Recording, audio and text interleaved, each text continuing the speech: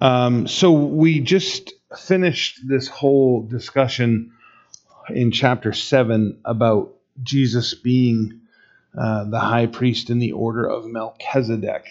And my temptation is to do a big, long review about that. But suffice it to say that it answers the question for the Jews that, they have the high priest in the order of Aaron descended from the tribe of Levi, and their hearts are entangled with the concept that they need to have a priest. And so the author of Hebrews is answering the fact that, yes, you do need a priest, but not in the order of Aaron. You have a high priest in the order of Melchizedek. And that answers for us the fact that we don't need an earthly priest, that priesthoods as a whole are done away with by Jesus. Not that they were wrong, but they have become obsolete. And he's going to talk about how the entirety of the covenant, the old covenant, has become obsolete. So as we move into 8 and 9, we get a bigger picture regarding the law as a whole, and how not only is there this new priesthood, but there is also the new covenant, and no need for them to become entangled with the old covenant. They've been delivered from it. So Hebrews chapter 8, verse 1 says, now this is the main point of the things we are saying. Well, hey, right? If someone's written you a letter and they say in the midst of it, this is the main point of everything I'm trying to get across, you'd want to pay particular attention to what follows. So if we focus on this chapter particularly, but this 8 and 9, as far as what the author of Hebrews is trying to relay, certainly the core of it is found right here. So now this is the main point of the things we are saying. We have such a high priest who is seated at the right hand of the throne of majesty in the heavens, a minister of the sanctuary and the true tabernacle, which the Lord erected and not man. So priesthood generally is not done away with, in regard to we have a high priest. And for the Jews who are being encouraged to depart from temple worship, where they would go to the temple and worship, this is supposed to be a comforting, encouraging factor to them that, look, you still have a priest. It's not the idea of, we've thrown out the concept of priest. It's a matter of you have a superior priest in Jesus, and that is not the shadow. That's the actual. So many people today that get caught up in legalism, where they're in some brand of Christianity that wants to take them back to the law. I know a lot of people are very careful about what they say about denominations and doctrine and things of that nature. And I tend to be a bull in a china closet, and I don't take joy in it. It's not like, I get a thrill out of it, but I think there's a danger in avoiding it. For instance, Seventh-day Adventism, okay, are they our Christian brothers? If they adhere to the grace of God the way we do, right, then we are brothers. And I would do what James did in that regard. If they're adhering to the grace of God the way that they should for salvation, and they're not relying upon their works, then we can be saved just like them. Okay? Not they can get saved just like us, like we've got something superior.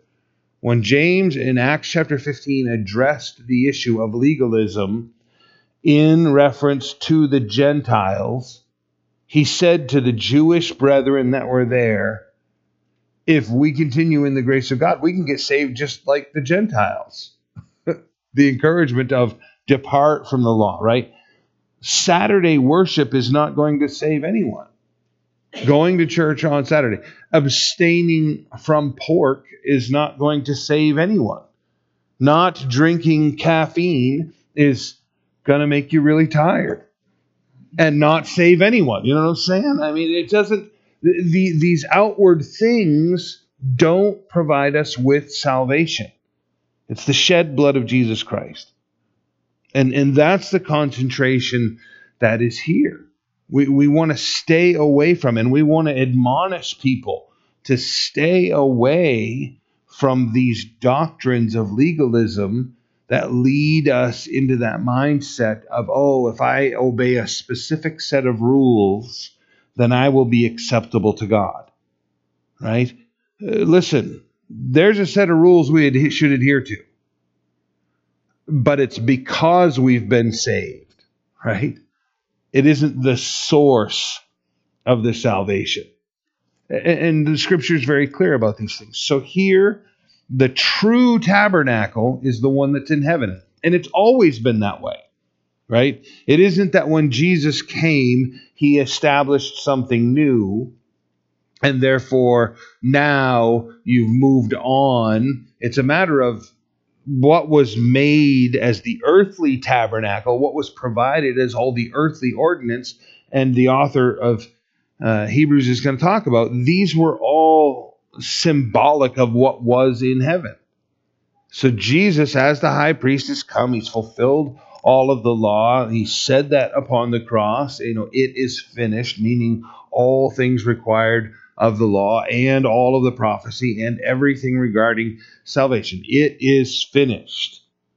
And now he's seated at the right hand of the Father, and he is there, as this passage says, to always make intercession for us. Our high priest is in the heavenly places. Verse 3, for every high priest is appointed to offer both gifts and sacrifices.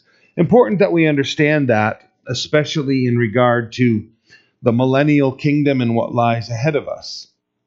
Many of the sacrifices, we refer to as sacrifices, were gifts. They were offerings. They were fellowship with God. They weren't intended for the covering of sin. There are sin offerings that are made, but there are many offerings that are made just to be in fellowship with God, to give something to the Lord, to sacrifice of yourself and pour something out in your relationship for, or with the Lord, rather. So that's why you have both gifts and sacrifices listed there. You get into the millennial reign of Jesus Christ, and the tabernacle is there, and offerings are being made. And people often ask, well, why is there a need for sacrifice in the millennial reign of Jesus Christ?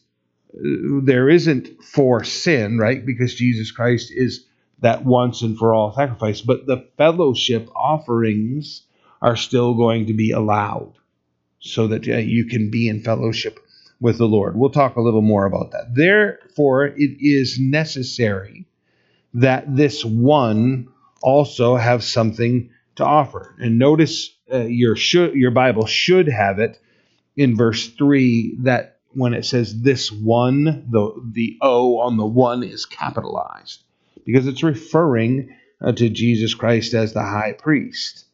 For if he were on earth, he would not be a priest, since there are priests who offer the gifts according to the law, who serve the copy and the shadow of the heavenly things, as Moses was divinely instructed when he was about to make the tabernacle.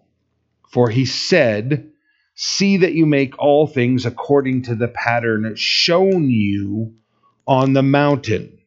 So over and over, Moses says that through the instructions and then the process of the building of the tabernacle.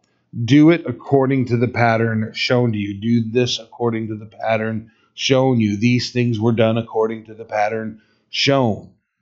What was in the heavenly was relayed to Moses, and Moses was assembling the copies, the shadow of what was in heaven. So these are all similitudes of what was in the presence, or is in the presence of the Lord. Now he has obtained a more excellent ministry, inasmuch as he is also a mediator of a better covenant, which was established on better promises. So we have a better covenant in Jesus, obviously, and it is giving us better promises. So, the promises of the Old Testament, the Old Covenant, were prominently focused around Abraham, his family, and the coming into Israel and receiving the promised land. Certainly, those promises extended beyond to the same promises that we're receiving. But it's as though Jesus has arrived in the midst of that promised land, Abrahamic fulfillment, and is saying that everything of his covenant is beyond those things.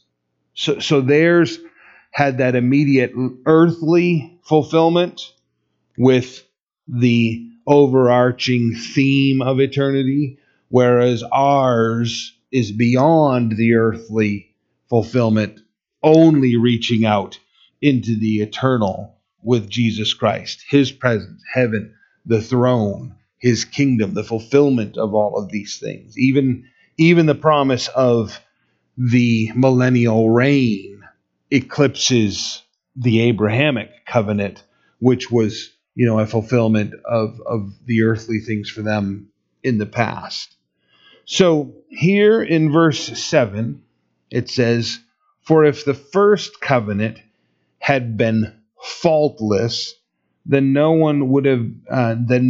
no place would have been sought for a second." So, if somehow Jesus' ministry was supposed to be focused on, his establishing his kingdom, right? Isn't what they were all looking for? They were looking for Jesus to become the king of Israel, to conquer the Romans, to, bring all of those things into fulfillment. They didn't realize they were looking into the new covenant, right? They're in the old covenant. All of those things are fulfilled and being fulfilled in their midst. They're looking to promises that are of Jesus' kingdom, the new covenant, thinking that they belong to their old covenant.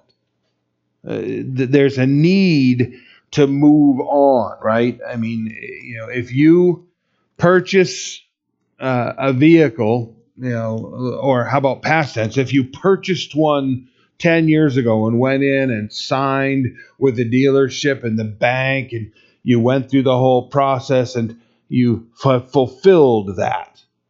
Payments made, done, listed the vehicle on Uncle Henry's, and it's gone, right? And now you're going in to purchase a new vehicle. You're not asking any questions about the old vehicle and the old contract and the old financing. That's all been fulfilled. It's all behind you. Yeah. Talking about the same program here, right? I need a car. But the old one is gone. The old car's gone. The covenant's gone. The payments are done. You're not looking at the new contract saying, "Hey, no, there's no mention of my old Chevy in here." Right? You've moved on to the new program. And that's exactly what's being said here. And he's going to get very particular about this. That you had one, and we've moved on from that. If the old one was the fulfillment of all of these things, right? If you only ever needed to buy one car, then you'd never have another contract. The fact that the old one is gone is a sign that that's all been fulfilled. No place would have been sought for a second. Because finding fault with them, he says, and don't misunderstand, right? We get great clarity from the scripture. There's nothing flawed in the covenant or in the law, other than all that the law did in the past was show us our flaws. It doesn't provide us with salvation. It just shows the whole world that we're a bunch of jerks, that we're sinners. It verifies that you are headed to hell, condemning. So within that, there's a need for a new one, right? Because we need salvation. We need eternal. We need to go on from here. Because finding fault with them, he says, behold, the days are coming. And if you're interested, all of this, except for verse 12, mostly comes from Jeremiah chapter 31, verses 31 through 34. And there's a few more details in that passage that lend understanding and are really fulfilling for you to read on your own. So you might want to make note of Jeremiah 31 there. Because finding fault with him, he says, quoting Jeremiah 31, behold, the days are coming, says the Lord, when I will make a new covenant with the house of Israel and with the house of Judah, not according to the covenant that I made with their fathers in the day when I took them by the hand and led them out of the land of Egypt, because they did not continue in my covenant, and I disregarded them, says the Lord.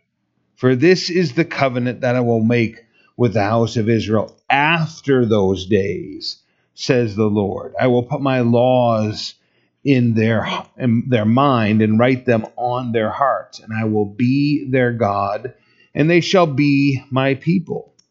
None of them shall teach, none of them shall teach his neighbor and none his brother, saying, know the Lord.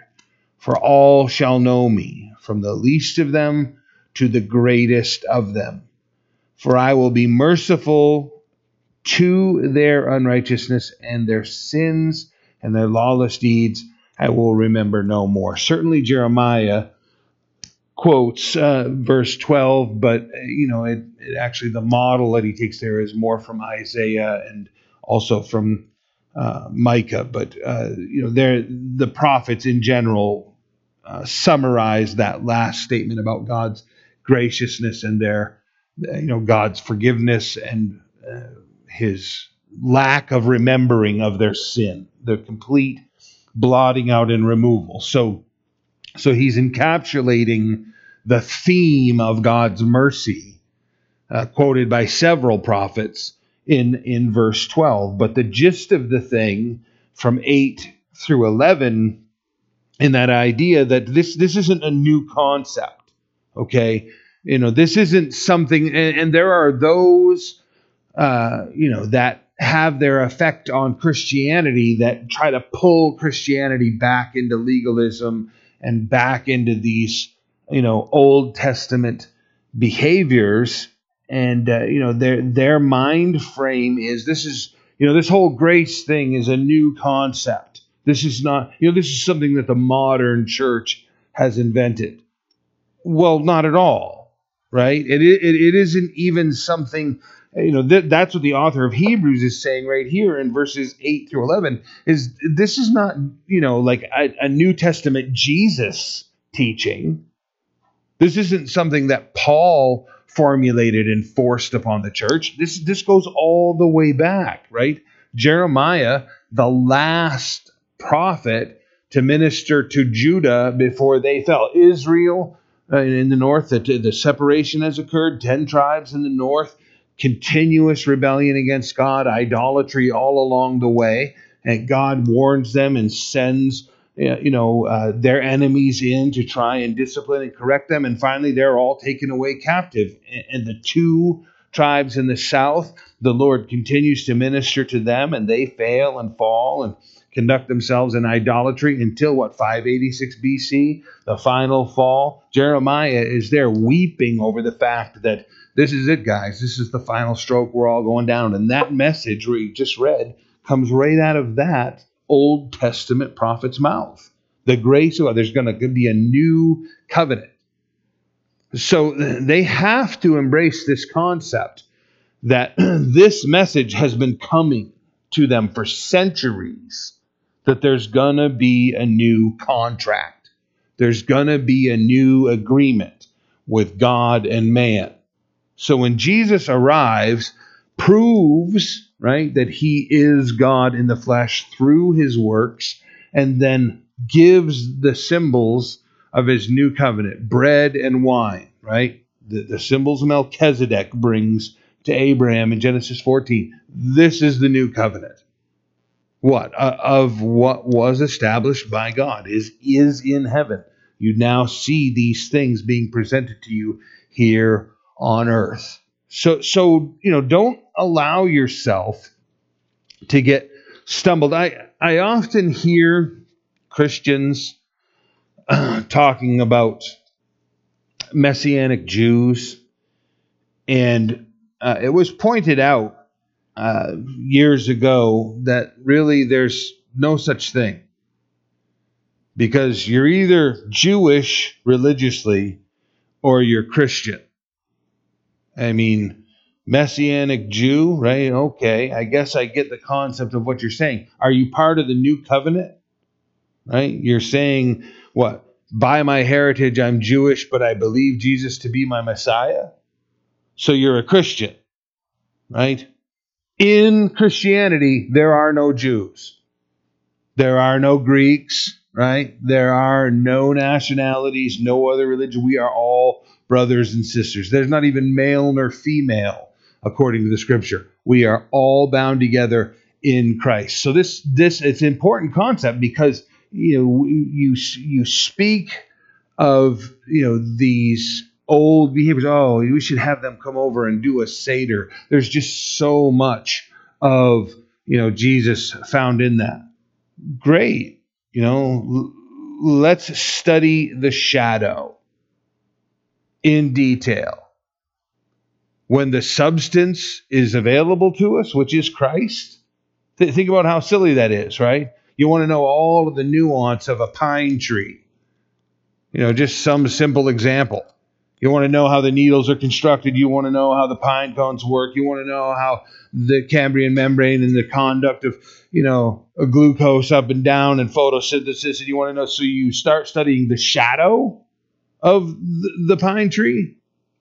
You might want to get your hands wrapped around the pine tree. You know what I'm saying?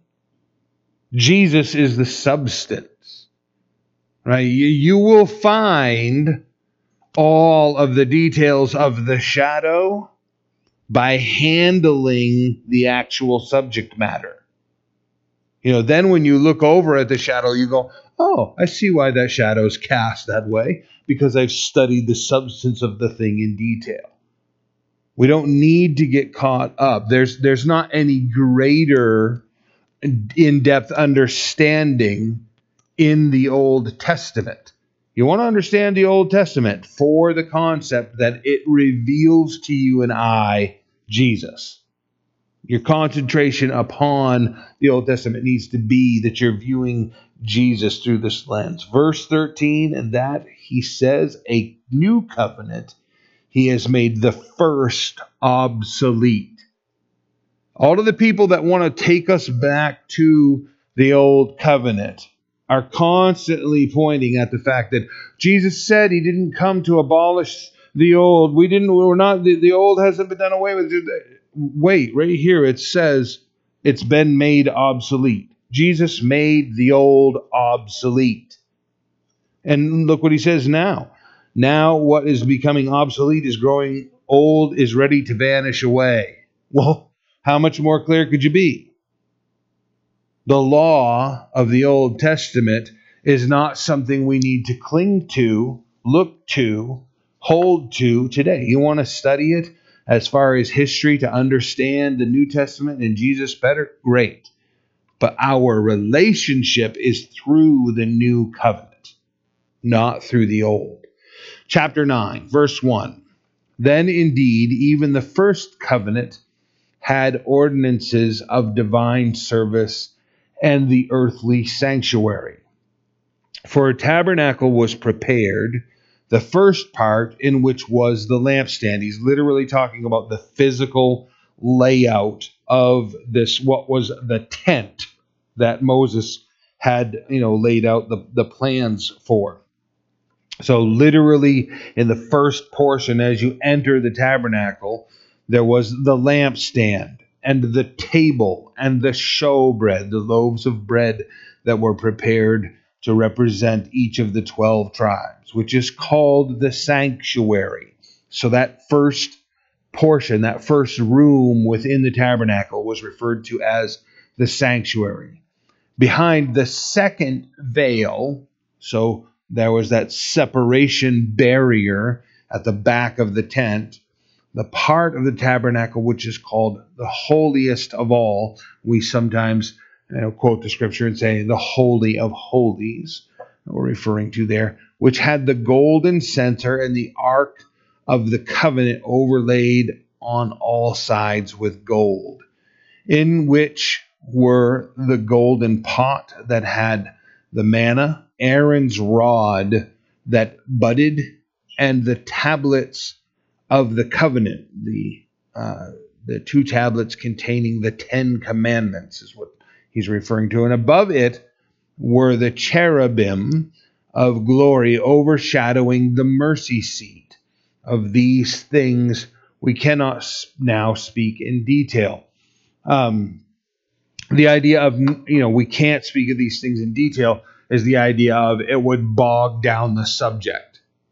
So it isn't a matter of a lack of knowledge or, non-applicability. It's a matter of, staying the course on what he's talking about here. So to just put this in order so we can move on into verse 6 and following, the explanation is going to come about the priest and going behind the veil.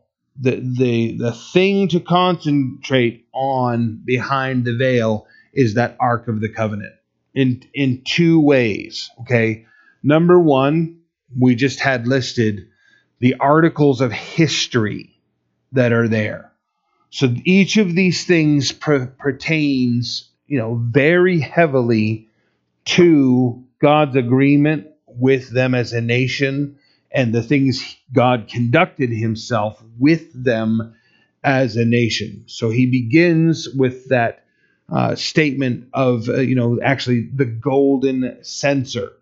Because really, when we talk about the Ark of the Covenant and behind the veil, the censer was to symbolize the prayers of the saints which were ascending to heaven. And we get into the book of Revelation and we see very specifically described that the angel is there in the presence of God, and the smoke from the censer is mingled with the prayers of the saints. And we need to make sure that we remember saints aren't some super class of Christians or believers.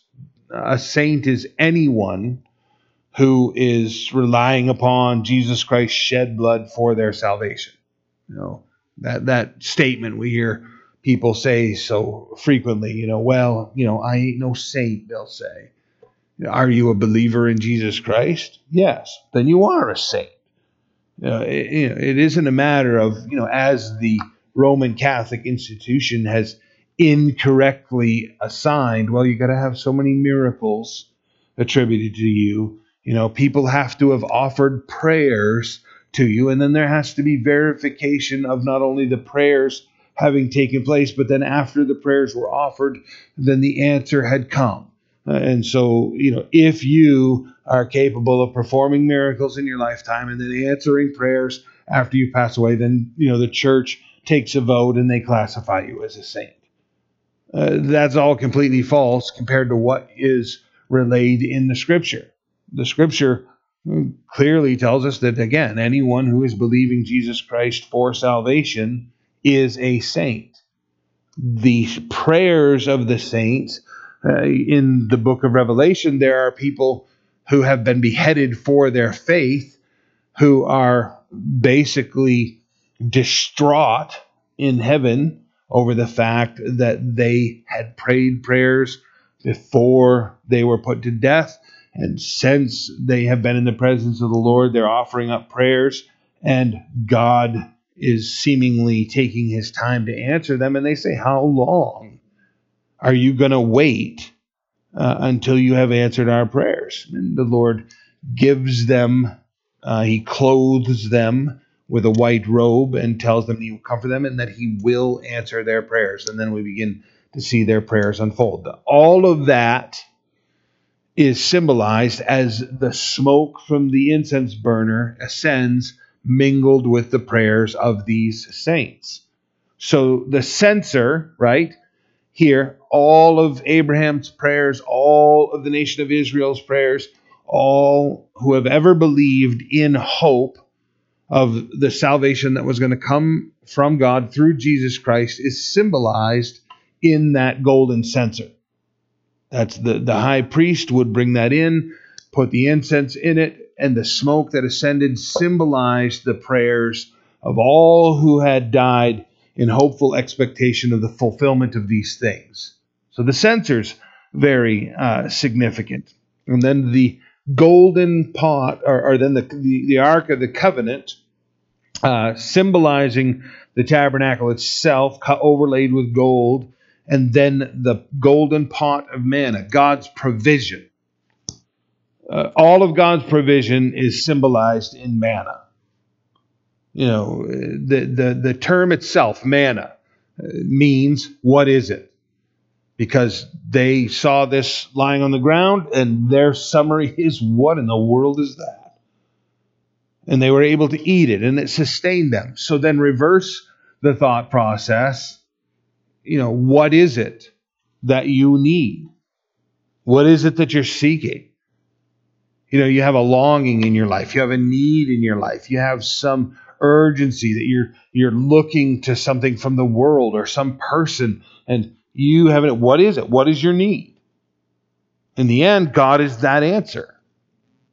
So this manna symbolizes God's full provision. Whatever your need is, it is found in Jesus Christ, in God. Then you have this rod, which budded, the symbol of God's authority on earth, right? Aaron's authority, certainly in the priesthood, but where does Aaron get his authority, right? Because Aaron's a loser. That guy is, he's an idol maker, right? He's a false teacher, leading the people of God astray and lying about it, right? I didn't make any golden calf.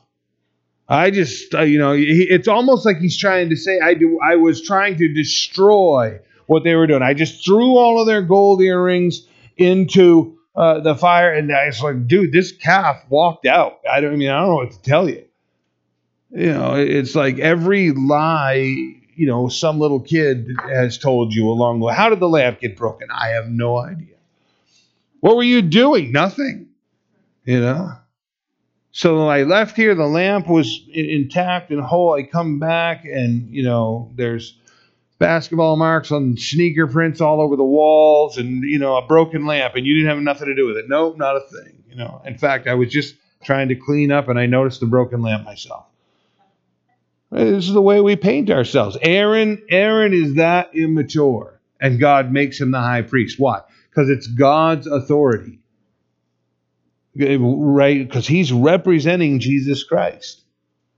Whatever pastor, leader, individual God puts in your life, right? And I'm not making excuses for myself in any way. I try to live up to the standard. But you put them under the microscope, you're going to find their flaws.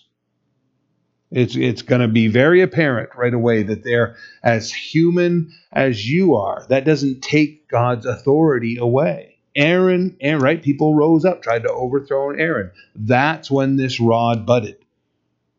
You guys all think you're leaders. You think you can take over for Aaron. You think you know better than God. Then all of you guys bring your walking sticks here and lay them down. And not only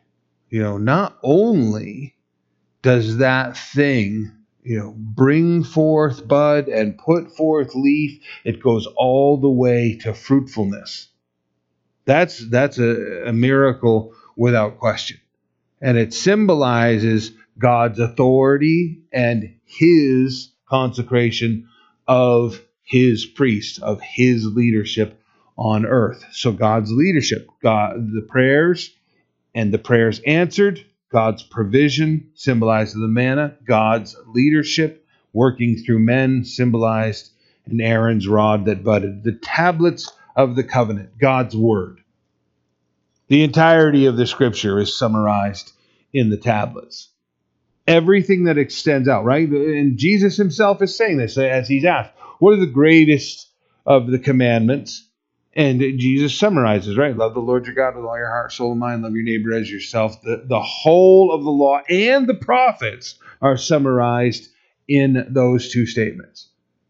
So the entirety of God's relationship is seen here, and then you get that additional symbol of the cherubim of glory overshadowing the mercy seat. So the two things, the angelic hosts as the ministers of God's entire covenant. I've dwelt a little bit in this study in Hebrews on the fact that Jesus Christ was essentially the stairway, the ladder on which the angels descend to earth and ascend back to heaven in order to minister to the human race. He is the portal by which all of heaven's ministry occurs on earth.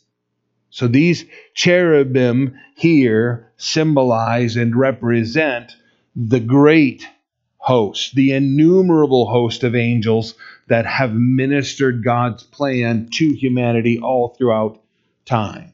And then the mercy seat symbolizes God's throne, but how interesting that it's named a mercy seat, right? We would, in our sinfulness, if we had a throne, probably refer to it as the judgment seat, right? Because we would weigh out our sinful edicts from there. Not so with God. His position of power, his seat of glory is the mercy seat. Preachers have done a better job than I can at talking about how, grace, right? Judgment, justice is getting what you deserve. Grace is not getting what you deserve, right? Or mercy is not getting what you deserve. Grace is getting things that you don't deserve poured out upon you as blessing. God's mercy seat, what a remarkable picture. So this encapsulation of things in verse 6, now when these things have been thus prepared, the priest always went in the first part of the tabernacle, performing the services, so continuously. And in the second part, the high priest, not all of the priests, but the high priest went alone once a year, not without blood, which he offered for himself and for the people's sins committed in ignorance. And now a couple of things in this regard, right? Need to establish the concept again that sin requires the punishment of death. What do we mean by that? That just seems sort of, almost mystical to describe it that way. It's as simple as this. Sin results in death. What you and I are dying from, some of us more rapidly than others more slowly than others, but we're all in the process of perishing. What's taking our lives is sin. Even if you want to go back to the thing that is killing us on earth more than anything else is the sun. Well, in Genesis, when God created Adam and Eve, they were intended to live eternally on earth. God made provision for them to live on earth. How was that? All the speculations, that the canopy was protecting the earth from the sun and all these different things. No, I can't speak to that with any degree of accuracy. What I can tell you is that there was a tree of life in the garden. And as long as they were able to eat of that, they were going to have eternal life. And God blocks them from being able to consume of that thing. So God intended eternal life. They sinned against God and were expelled, and along with them, the entire human race was expelled from access to that tree of eternal life. So sin caused humanity to begin to break down toward death. And ultimately, Adam and Eve, they were told, we've discussed it many times, in dying, you will die. The moment they ate of the tree, they died spiritually. Ultimately, that resulted in their physical death. In dying spiritually, you will die physically, is what we assume that meant. All of us are going to die, and sin is the reason for that death. So blood, right, life, is what you have to pay in order to participate in sin. If you're going to participate in sin, there's a payment to be made. The payment is your life. So they covered the sin. Everything about the old covenant was covering the sin. It didn't remove the sin, right? It didn't do away with the sin. You kill the lamb, you take the blood, you present the life blood of the lamb as a substitute for, I have sinned, this animal was sacrificed on my behalf. Here is the blood of that animal as evidence that a life was sacrificed. All of that symbolized Jesus Christ.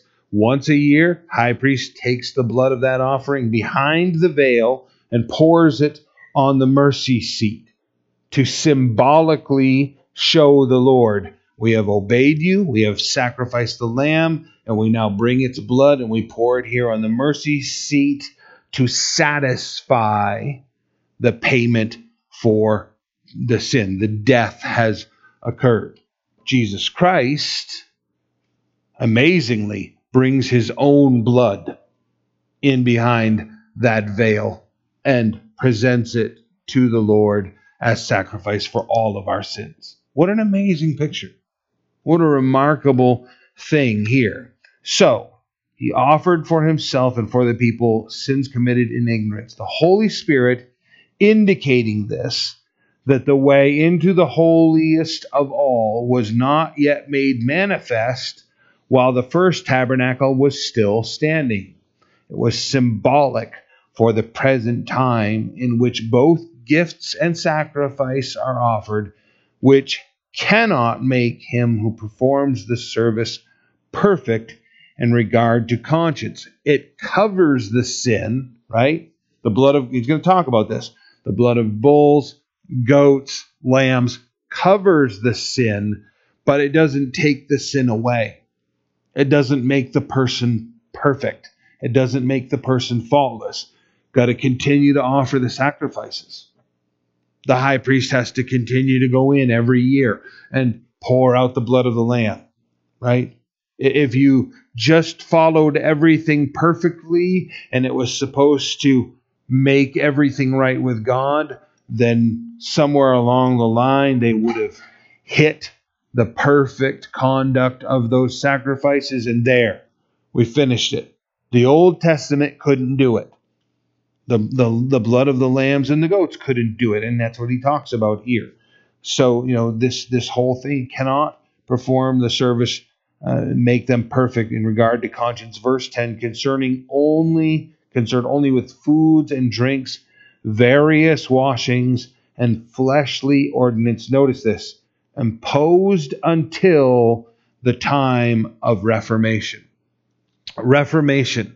We use that word, a very religious word. We use it in a lot of different settings. Well, the definition is in the compound word, reformation.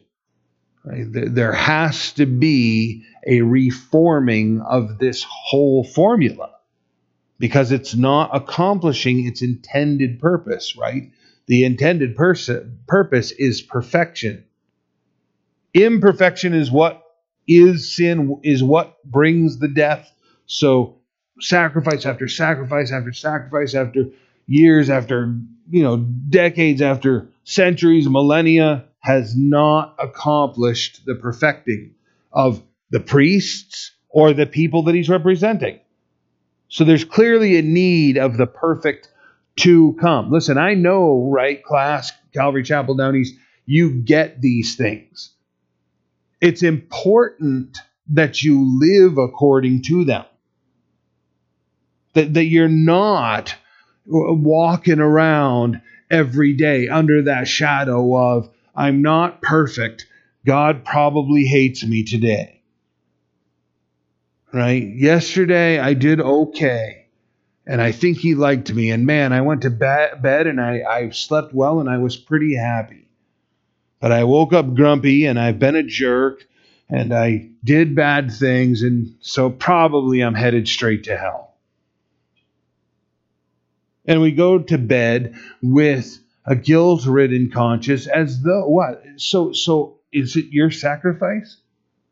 Is it your conduct? Or is it Jesus Christ shed blood? Right? You shouldn't be a jerk. You should seek his forgiveness. As you lay your head down, you should make your confession. You should try to clear the tables with him and make things right. But God still loves you. His relationship with you is unchanged, right? The sacrifices don't have to. The whole approach of a lot of Christianity is just I gotta beat myself up. I can't feel good about things right now. I'm a terrible human being, so I need to walk around with a giant frown and just probably give myself a headache, And then when I'm completely stressed out, then maybe God will accept me. Because then I've suffered enough. It's a strange thing that we do, and then we do it to others. I've been watching you, and you're a pretty big creep, and I think that you are just a little too smug. Like you're acting like you got a perfectly good relationship with God. You probably ought to feel pretty bad about yourself. Because I'm over here working real hard to make sure I feel real good about myself through all my religious conduct. And you over there, just, I've noticed you're terrible. And that whole example Jesus gives about choking the life out of your fellow servant, like they owe you something. Certainly we do need to walk in fellowship with Christ, where that relationship purifies our walk. But in the end, this sacrifice is once and for all. This is, back in the day, you could have literally, gotten off track and conducted yourself terrible and got to the end of a couple weeks, a month, or whatever it is, and thought, I really do need to take a lamb down to the tabernacle and have it sacrificed. Because I'm terrible. You're terrible all the time. We need this grace continuously, perpetually. Let the Lord minister to you. The Reformation was coming of Jesus Christ, the reforming of the new covenant. But Christ came as high priest. I read this several times today, and I just extracted the italicized as, and then inserted in my mind that definition of Christ, the Messiah, the Savior, the Anointed One, the Lamb of God. So when we read Christ, right, it contains all of that stuff. But Christ came high priest. And I just dwelt on that whole idea of, as gives a little English understanding, but it's sort of like a pulsory sort of summation of Christ came high priest. He is our high priest. He fulfilled these things. The law was working at, doing, the people were thinking and sacrificing in the blood, and then Christ came high priest and finished all this stuff for us. Completed these works that we might rest in this relationship. Christ came as high priest of the good things to come. For the greater and more perfect tabernacle, not made with hands, that is, not of this creation, not with the blood of goats and calves, but with his own blood, he entered the most holy place once for all, having obtained eternal redemption. Listen, I don't mean to be grisly, but these high priests were proficient at butchering, so proficient in their process of slit the throat and drain the blood and hang the animal, and all the life just poured right out. When they bring the blood in, it is a conclusion that the animal has been slaughtered and all of its lifeblood drained out is symbolized in this blood that I bring here before the altar.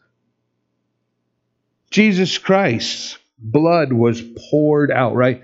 Pierced through the side, water and blood poured out, indicating that his heart had ruptured and that, pericardial sac was all now even to the point of separation of platelets and plasma, and pierced that, and water and blood pours out. When Jesus Christ enters the presence of the Father and pours out his own blood, he is there, flesh and bone, without blood. Remarkable picture. Remarkable picture. Think about how inferior everything else has to be at that point. When someone has, come to you and offered animal after animal after animal, and then they bring in the clear presentation of, I have offered my own life. That's amazing. That Jesus Christ laid himself down. He offered his own blood. He entered the most holy place once for all, having obtained eternal redemption. Signed, sealed, delivered, completed, done. No more work. You do not have to strain and exhaust yourself in order to obtain salvation. It is, the symbol of, someone has given you their life, right? You were going to die. You had an eternity in hell ahead of you. And Jesus Christ, he's not an organ donor, right? Your liver was failing. He didn't give you his liver, his perfect, sinless liver. He didn't give you his perfect, sinless heart. He gave you his perfect, sinless life. His whole life is yours. This is why we work. This is why we strain. This is why we do all that we do. It's not in order to gain that life. It's because we've been given that life. It's a result. It's a response to what has been sacrificed on our behalf. Verse 13. For if the blood of bulls and goats and the ashes of a heifer sprinkling the unclean sanctifies for purifying of the flesh, referring to all of those Old Testament rituals of, sprinkling the blood upon the tabernacle and the priest and the people and the law, and, the ashes of the heifer sanctifying the tabernacle and making preparation for all these sacrifices that are made. If all of those things did that for the flesh, how much more shall the blood of Christ, who through the eternal Spirit offered himself without spot to God, cleanse your conscience from dead works to serving the living God. Jesus Christ gave his life. I really should get permission from my son-in-law's father. My son-in-law, James, his father, Archie. James's 16-year-old sister was struck and killed by a drunk driver years ago. And they donated her organs. And she saved a few different people's lives with the sacrifice of her own. And I share that in regard to this. Because, what a shame it would be to lose a child and, their liver's donated to somebody, and then you run into them and they're just destroying that liver, drunk with alcohol, abusing the thing that provided them with life. Quite a picture of Christ, right? Because it's not an organ, it's an entire life. Your whole life was lost. Christ gave you his whole life. The response should be with our whole lives. Not just, I won't do this, or I won't do that, or I will do this. The entirety of our existence is possible because of Christ's sacrifice. The whole of our lives redeemed by him, redeemed from the dead works to serving the living God. Serving the living God with our whole person. This is what we have been granted. This is what we have been given, is the opportunity to serve. This is what Paul means when he says, for me to live is Christ.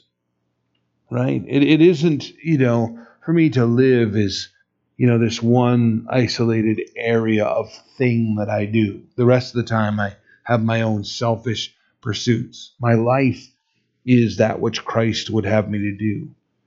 For this reason, he is the mediator of the new covenant by means of death, for the redemption of the transgressions under the first covenant, that those who are called may receive the promise of the eternal inheritance. He's the mediator of the new covenant. We don't need to go back and find the lawyer who drafted the old covenant and say, okay, you got to explain it to me. You don't need the mediator of the old covenant.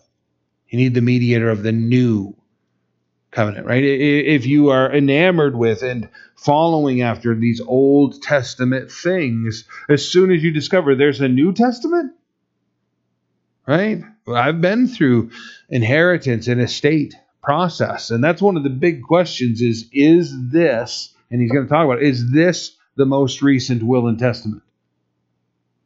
Right? There was one drafted before. It doesn't matter. Is this the most recent one? Has one been drafted after this? Do we know all of the lawyers that this person's ever been in contact with? Because whatever the last one that was drafted, that's the one we want to be concerned with, which is what's being said here. To the Jews and to us here in the New Testament Christian church today. What is the newest testament? Jesus Christ. His shed blood, bread and wine, symbolizing that new covenant. That's what we need to be concerned about. For where there is a testament, there must also be the necessity. There must also of necessity be the death of the testator. For the testament is in force after men are dead, since it has no power at all while the testator lives. So this is literally what we refer to as the last will and testament. It is only enforced upon someone's death, right? If you find out what's in someone's will and you're written into that will, you don't get to go claim your property, right? As long as they're alive. Once they pass away, then, right, the insurance policies all say that. The estates all say that. Payable upon death. Jesus Christ had to die. Had to die. This is very significant for these Jews reading this. Right? Oh, he was the Messiah. If he's the Messiah, how in the world could he die? He had to die in order to enact this testament. This last will and testament only comes into effect if he dies. Let's read through it. Therefore, not even the first covenant was dedicated without blood. For when Moses had spoken every precept to all the people according to the law, he took the blood of calves and goats with water, scarlet, wool, and hyssop, sprinkled both the book itself and all the people, saying, "This is the blood of the covenant which God has commanded you." Then likewise he sprinkled the blood both the tabernacle and all the vessels of the ministry. And according to the law, almost all things are purified with blood. Without shedding of blood, there is no remission. Boy, we know that from Romans, right? Without the shedding of blood, there's no remission of sins. Verse 23, therefore, it was necessary that the copies of the things in the heavens should be purified with these, but the heavenly things themselves with better sacrifices than these. For Christ has not entered the holy places made with hands, which are copied of the true, right? The tabernacle on earth was a copy of the throne room on heaven, but into heaven itself, now to appear in the presence of God for us. Not that he should offer himself often, as the high priest entered the most holy place every year with blood of another, right? Not of themselves. He then would have to suffer often since the foundation of the world. But now, once, at the end of the ages, he has appeared to put away sin by the sacrifice of himself. And that is as it is appointed for man to die once, but after this, the judgment. So Christ has offered once to bear the sins of many. To those who eagerly wait for him, he will appear a second time apart from sin for salvation. So the summation of the testament, the death of the testator, the one who had written that contract, the fulfillment of the contract under blood, Jesus Christ's own blood, and in that, the promise of his imminent return. This statement at the end, right, to those who eagerly wait for him, will appear a second time apart from sin. So the focus of Jesus' first coming was to deal with the sin problem through his atoning sacrifice. So when he comes again, it's not going to be pertaining to sin.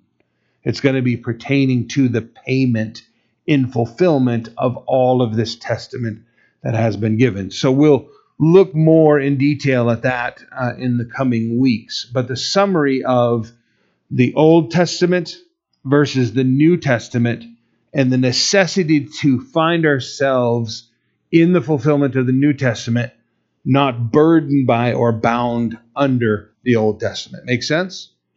Yes? No? Good. All right. Well, let's stand and we'll pray, and we'll pick up with Hebrews chapter 10 next week.